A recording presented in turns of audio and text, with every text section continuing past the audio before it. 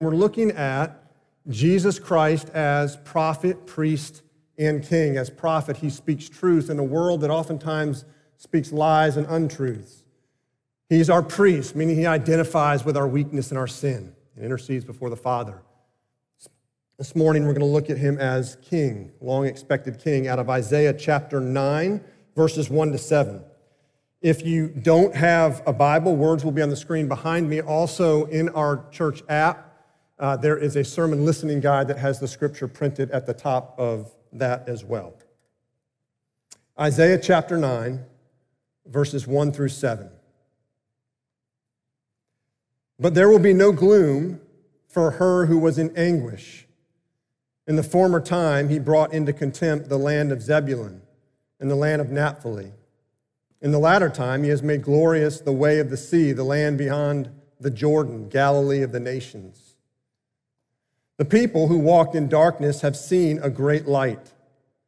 Those who dwelt in the land of deep darkness, on them light has shined. You have multiplied the nation, you have increased its joy. They rejoice before you, as with joy at the harvest, as they are glad when they divide the spoil. For the yoke of his burden and the staff for his shoulder, the rod of his oppressor, you have broken, as on the day of Midian. For every boot of the trampling warrior in battle tumult, and every garment rolled in blood will be burned as fuel for the fire. For to us a child is born, to us a son is given, and the government shall be upon his shoulder, and his name shall be called Wonderful Counselor, Mighty God, Everlasting Father, Prince of Peace. Of the increase of his government and of peace there will be no end. On the throne of David and over his kingdom, to establish it and to uphold it with justice and with righteousness from this time forth and forevermore. The zeal of the Lord of hosts will do this. Every year, I teach our fellowship program, which is a program designed to help believers live out the implications of the gospel at home, in the workplace, more faithfully. And every spring, we get towards the end of the course, we read through a leadership book. And I always ask the participants to give me experiences that they've had with leadership, whether it be good or bad. And it's always some mix of encouragement and discouragement. The discouragement is often deeply saddening as I hear stories of the effects of bad and toxic leadership. And you may be right now personally going through a time where you're underneath some leadership that is not very good. Certainly as a culture, we watch failed leadership one after another, whether it's in the corporate world or whether it's in the church. That becomes so commonplace. And if you've had enough bad experiences with leadership, you can get to the point where you say, I don't know that I can ever trust a human leader again.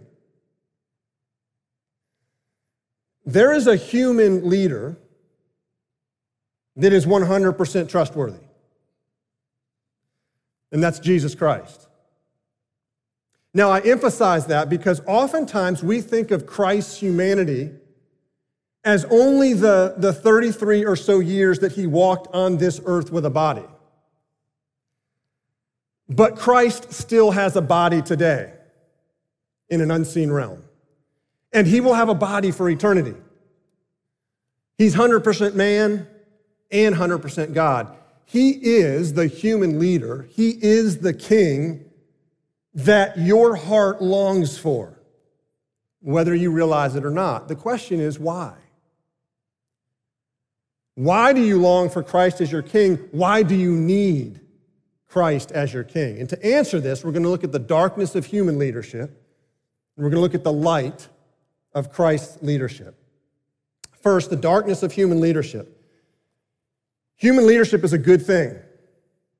God ordains it. God works through it. But because of sin, there's a dark side to human leadership. And we see this in 1 Samuel chapter 8. Now let me set the context for that chapter. God has rescued his people out of Egypt, out of awful slavery.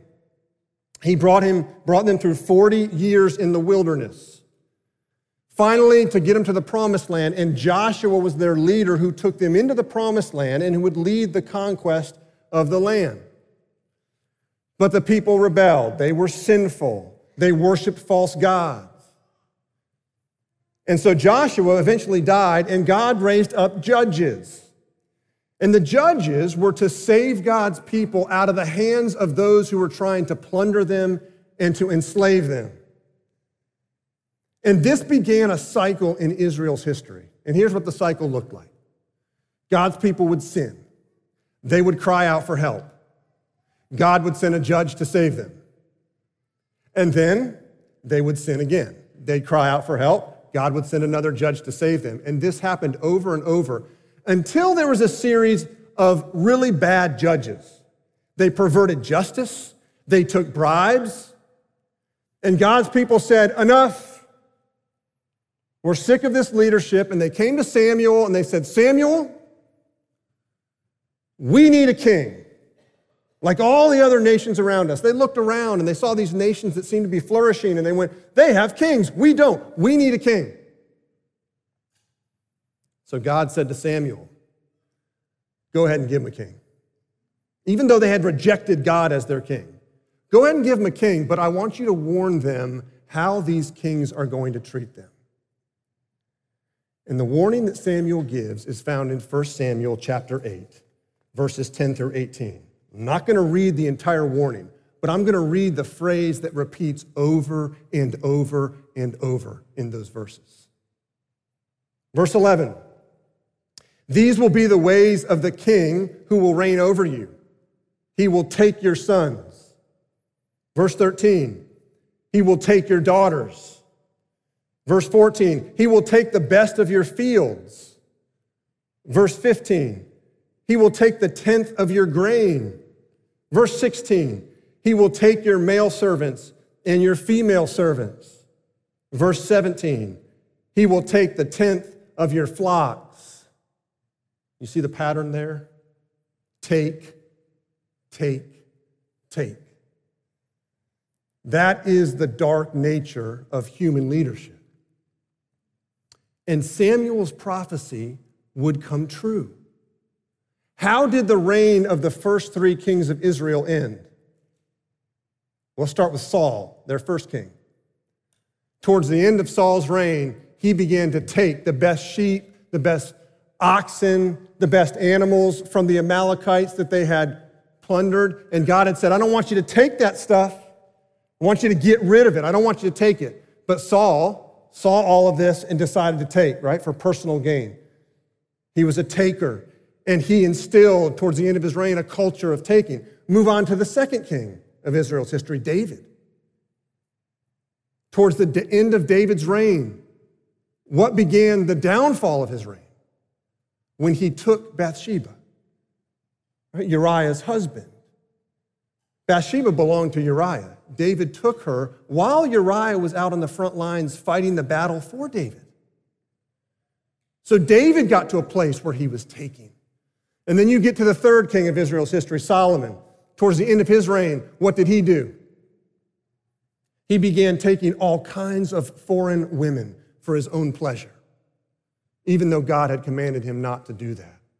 So Solomon became a taker, and this became the pattern of Israel's kings. They were takers, they were consumers, and that is the dark side, the dark nature of human leadership, is that it is a leadership of taking. Now, if that's the nature of it, then what's the result of it? Verses 1 to 2 of Isaiah 9. But there will be no gloom for her who was in anguish. In the former time, he brought into contempt the land of Zebulun and the land of Naphtali. But in the latter time, he has made glorious the way of the sea, the land beyond the Jordan, Galilee of the nations. The people who walked in darkness have seen a great light. Isaiah speaks of a time of gloom, a time of anguish, a time of darkness, and he mentions these two lands, Zebulun and Naphtali. Now, what were those lands? Well, those were the northern lands in the first parts of the promised land to fall to the kingdom of Assyria. king of Assyria came in and exiled God's people out of those lands. Now, here's the irony of that. Remember 1 Samuel chapter 8, God's people say, we want a king. Like all those other nations, we envy those other nations. We envy those kings. We want those kings. So God gave them kings that took, and then ultimately, the kings of the other nations, the ones they envied, took them. And what we see is a principle here that operates in every human heart and operates in our world.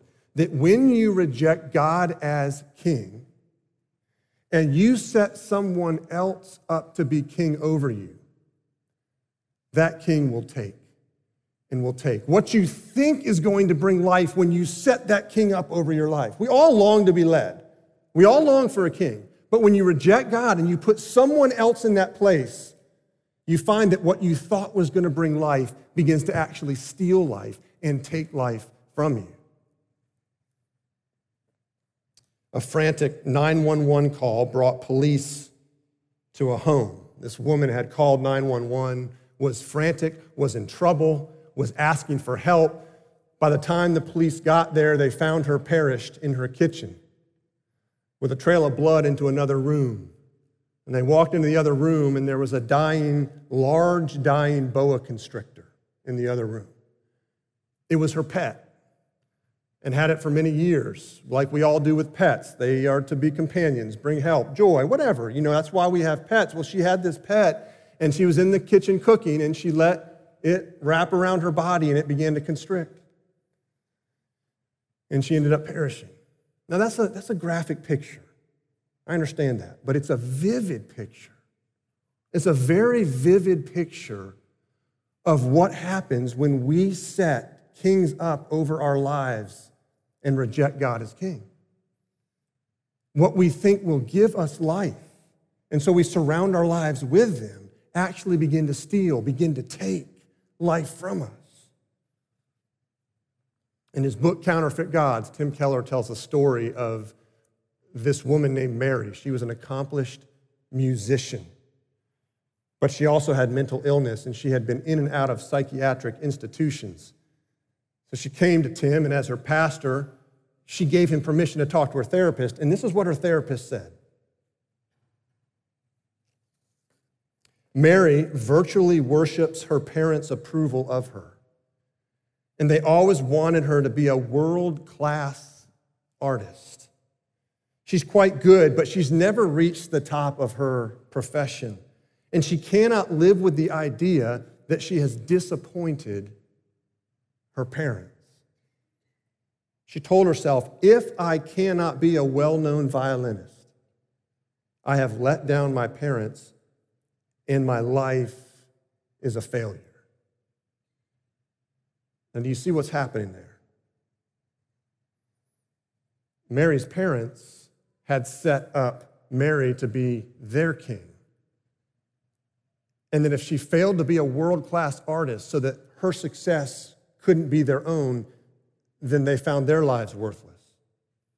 And Mary, their daughter, had set her parents had set them up to be king over her life. And if she couldn't get their approval, then she felt like her life was worthless. Another graphic example, that's a picture of two ticks sucking blood from one another until they're empty. Now you can set up any human relationship where both parties are looking to each other to be king, to lead them, ultimately to lead them. And what happens is you begin stealing and taking life from each other. That's what happens when we reject God as king. When we set someone else up to be king over us. The question is, who in your life is functioning as king?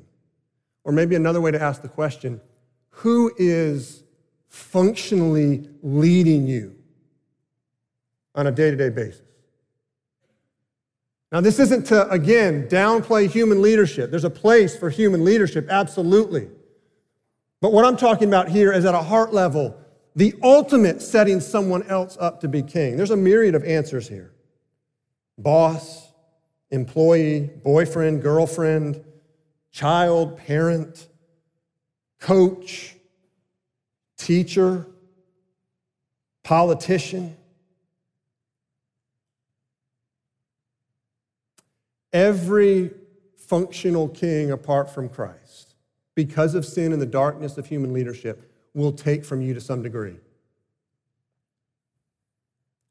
Even good human leaders, right? There are very good human leaders who are fallen and not perfect. And because there is some degree, even if it's minor to major, there's some degree of a culture of taking from you. There's only one who doesn't take. That brings us to our second point. Why do you need Christ as your king? We've looked at the darkness of human leadership. Let's look at the light of Christ's leadership. What is the nature of Christ's leadership? Look at verse 6. For to us a child is born, to us a son is given. Do you see the contrast here between the darkness of human leadership and the light of Christ's leadership? Remember back to 1 Samuel 8? What was Samuel's prophecy to the people when they said, we need a king? We've rejected God as our king. Give us a human king. What did Samuel say to him? Okay, I'm going to give you a king, but let me warn you. These kings are going to take from you. They're going to take your sons. What do we read here in verse 6 of Isaiah 9? God doesn't take from you. He doesn't take your sons. He gives you his own son, Jesus Christ. That's the light of God's leadership, of Christ's leadership. He gives you a son. He doesn't take from you. He gives to you.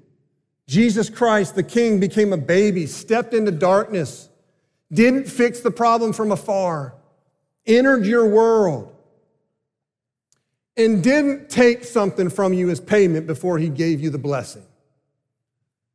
Jesus didn't take from you as payment to earn the gift, the blessing he wanted to give you, which was his own life. And that's how all the other gods and the religions of Isaiah's day worked. You gave to those gods. Those gods took from you. They took payment before they'd ever give you any kind of blessing. We see this in 1 Kings 18, where Elijah, God's prophet, calls the prophets of Baal to a challenge.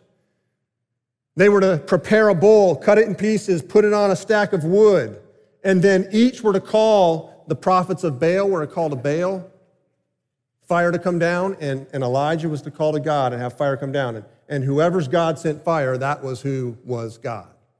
And it says that the prophets of Baal called from morning till noon for Baal to answer, and he wouldn't answer. He wouldn't send fire. And so then, after they had called to him and he wouldn't answer, they began cutting themselves until it says that the blood was gushing from them to get Baal to answer, and he still didn't answer. That's what false gods do. They demand your blood. Maybe not physically, but they demand your life. Think about Mary, this violinist that I told you about. Think about her God of approval, specifically her parents' approval, but think about that God of approval and what it demanded from Mary. It was taking from her to the point where she felt guilty and depressed enough to die. Stealing from her life. That's what false gods do. They take. They demand life from you. Not so with God. He doesn't demand your blood. He freely gives his own. He doesn't demand your blood. He gives his own in the person of Jesus Christ, who stepped into human history, took on your flesh, walked into your mess, and let his blood flow on the cross. Human leadership is self-seeking. The dark side of human leadership is self-seeking. Christ's leadership is self-sacrificing. He gives. Now, if that's the nature of Christ's leadership, that he gives, he doesn't take, then what's the result of it? What's the result of it? Verse 7. Of the increase of his government and of peace, there will be no end. On the throne of David and over his kingdom, to establish it and to uphold it with justice and with righteousness from this time forth and forevermore. Two words here, peace and justice. Different words, they get at the same concept. The word for peace is shalom. It's that Old Testament Hebrew word that means emotional, spiritual, psychological, physical flourishing. It means wholeness and completeness and flourishing on every conceivable level. That's peace. Justice and righteousness mean rightness. That means the world being made right. The world being made right. Now, I want you to think about those two words, peace and justice. The dark side of human leadership produces just the opposite, doesn't it? Right? The dark side of human leadership produces chaos, right? Not peace. It produces injustice, not justice. But the light of Christ's leadership produces peace, produces justice. And that's something we all dream about, don't we? Don't we dream about the day when peace and justice will reign in our world, when the world will be one, when societies will function fairly and efficiently, when there will be no more mental illness, no more addiction, no more homelessness, no more shootings, no more death.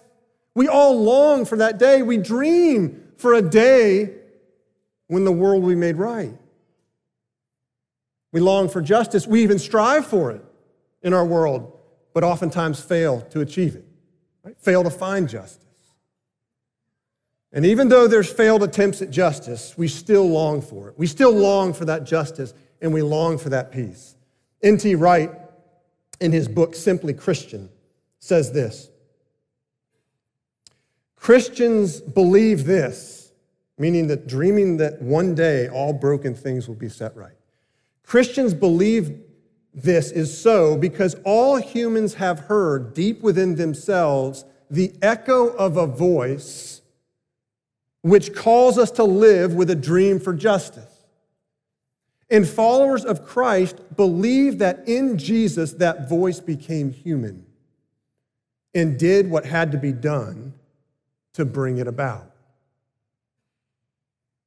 Now you may say, well, Christ became human about 2,000 years ago. Where's the peace and justice? I mean, where's the peace and justice? It's been 2,000 years. Those who were receiving Isaiah's prophecy could have said the same thing, because they would go into exile.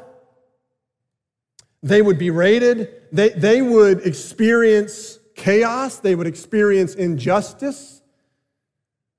The hope of Isaiah 9 is a sure hope, but it's not always a seen hope. The last verse of chapter 8, which sets up the beginning of chapter 9, last verse of chapter 8, verse 22 says, "And they will look to the earth, but behold distress and darkness, the gloom of anguish. And they will be thrust into thick darkness." Verse 1 of chapter 9. "But there will be no gloom for her who was in anguish." Now, verse 1 of chapter 9 follows verse 22 of chapter 8, not because it's going to immediately happen, but because it's immediately apparent to the eye of faith. Not because it's going to immediately happen, but because it's immediately apparent to the eye of faith. This hope, light piercing darkness, right? Light coming in and piercing into the darkness. This hope is so sure that verses 1 to 4 of Isaiah 9 are in the past tense. That's a way in Hebrew to say, it's accomplished. It's so sure it's accomplished. It's just we can't see it with the physical eye yet. We can only see it through the eye of faith. But it's that sure. It's that accomplished. Alec Motyer gives great insight into this chapter in Isaiah when he says this: we have to decide what reading of our experiences we are going to live by. The darkness and distress are real, but they are neither the only reality nor the fundamental reality. In any given situation, we can either sink into despair or rise to faith and hope. Let me take you back last week to that illustration about flying in an airplane early in the morning. Imagine you're on a plane, very early morning hours. You're in a westward-facing seat on the plane. You look out your window, you see nothing but darkness. Across the aisle, there's someone sitting in an eastward-facing window seat. They raise their window shade up, and the sunlight pierces through the window across your face. One side of the airplane cabin is in the light, one side is still in the shadows of darkness. From where you sit in your westward-facing window seat, there are two realities. Two realities. One of the realities you see when you look out your window and it's dark. The other reality you see is when you look across the aisle and you see the sun coming through the window. Very different realities, but two realities. Different, but two very real realities. Do you read your experiences? I want you to think about this, the experiences of your life. Do you read your experiences only through the dark window? Do you read your experiences only through the light window? Or do you read your experiences through both the dark and the light window? I've shared this before, but Admiral Jim Stockdale, who was captured by the enemy in the Vietnam War, was tortured over 20 times in his 8-year imprisonment in the prison of war camp. He was the highest-ranking military officer in this prisoner of war camp, so he worked to create conditions that would hopefully get most of the soldiers to survive and get out. He eventually made his way out. He was freed. He came out. He survived this prisoner of war camp for 8 years. And he was asked once he was freed, he said, the interviewer said, who didn't make it out? And he said, oh, that's easy, the optimists. And the interviewer said, the optimists? I don't get it. What do you mean? He said, the optimists. Those were the ones that said we're going to be out by Christmas. And then Christmas would come and Christmas would go. And then they'd say, we're going to be out by Easter. And then Easter would come and Easter would go. And they'd say, well, we're going to be out by Thanksgiving. And then Thanksgiving would come and Thanksgiving would go. And they were back at Christmas again. He said they died of a broken heart. And then he went on to say this: you must never confuse faith that you will prevail in the end, which you can never afford to lose, with the discipline to confront the most brutal facts of your current reality, whatever they might be. As your king, Christ's leadership over you keeps you from falling into one of two ditches. The ditch of unfounded optimism, which comes from refusing to look at the darkness, or the ditch of debilitating despair, which comes from getting stuck only looking at the darkness. Christ's leadership frees you from both of those ditches, because both of those, unfounded optimism and debilitating despair, produce gloom and anguish. I want you to think about the people you lead, starting with yourself. Right? We all lead our own hearts. Spirit lives in us, but we are responsible for submitting to the Spirit in our own leadership of our own hearts. But I want you to think about who you lead. Everyone leads, right? Everyone influences. Everybody does. Whether it's parent to child, child to fellow classmates, teacher to students, coach to players, boss to employees, shift manager to workers. Which ditch, unfounded optimism or debilitating despair, do you tend to fall into and drag people with you? Apart from Christ, you will fall into one of those two ditches. But in Christ, when you're submitted to Christ's leadership over you, He keeps both realities before you, the brutal darkness and the amazing light. And in doing so, produces in you this indestructible joy, because you know, because He dwells in you, that the light will overtake the darkness. It has by faith, and it will in reality when He returns. That's why you need Christ to be your King. Let's pray.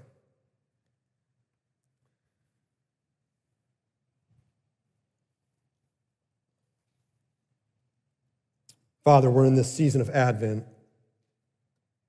and we look around our world, we look around our country, our city, and we see all sorts of pockets of darkness. We see the darkness in our own hearts. For some of us coming through Advent, we've had just real darkness and chaos. Father, in this season of Advent, for those of us that are stuck on the darkness, would you lift our eyes to see the light of Christ that has come, that is coming, that will come? And that justice and peace that we all long for, it's already been accomplished by Christ's death and resurrection, that it is coming. Would you help us to read our experiences through that lens, through the lens of the realness of the darkness, but the realness of the light that is coming and overtaking the darkness. Father, as we sing, as we worship, whoever is functioning as our King, whoever is functionally leading us outside of you, would you gently by your Spirit convict us as we close in worship? And would we lift our hands, Jesus, to you as our only King? And you are an amazing King. You give. You don't take. You give, and you gave all the way until it cost you your life. Would we be receivers of the gift of your life, and would you fill us with joy? We pray this all in Christ's name. Amen.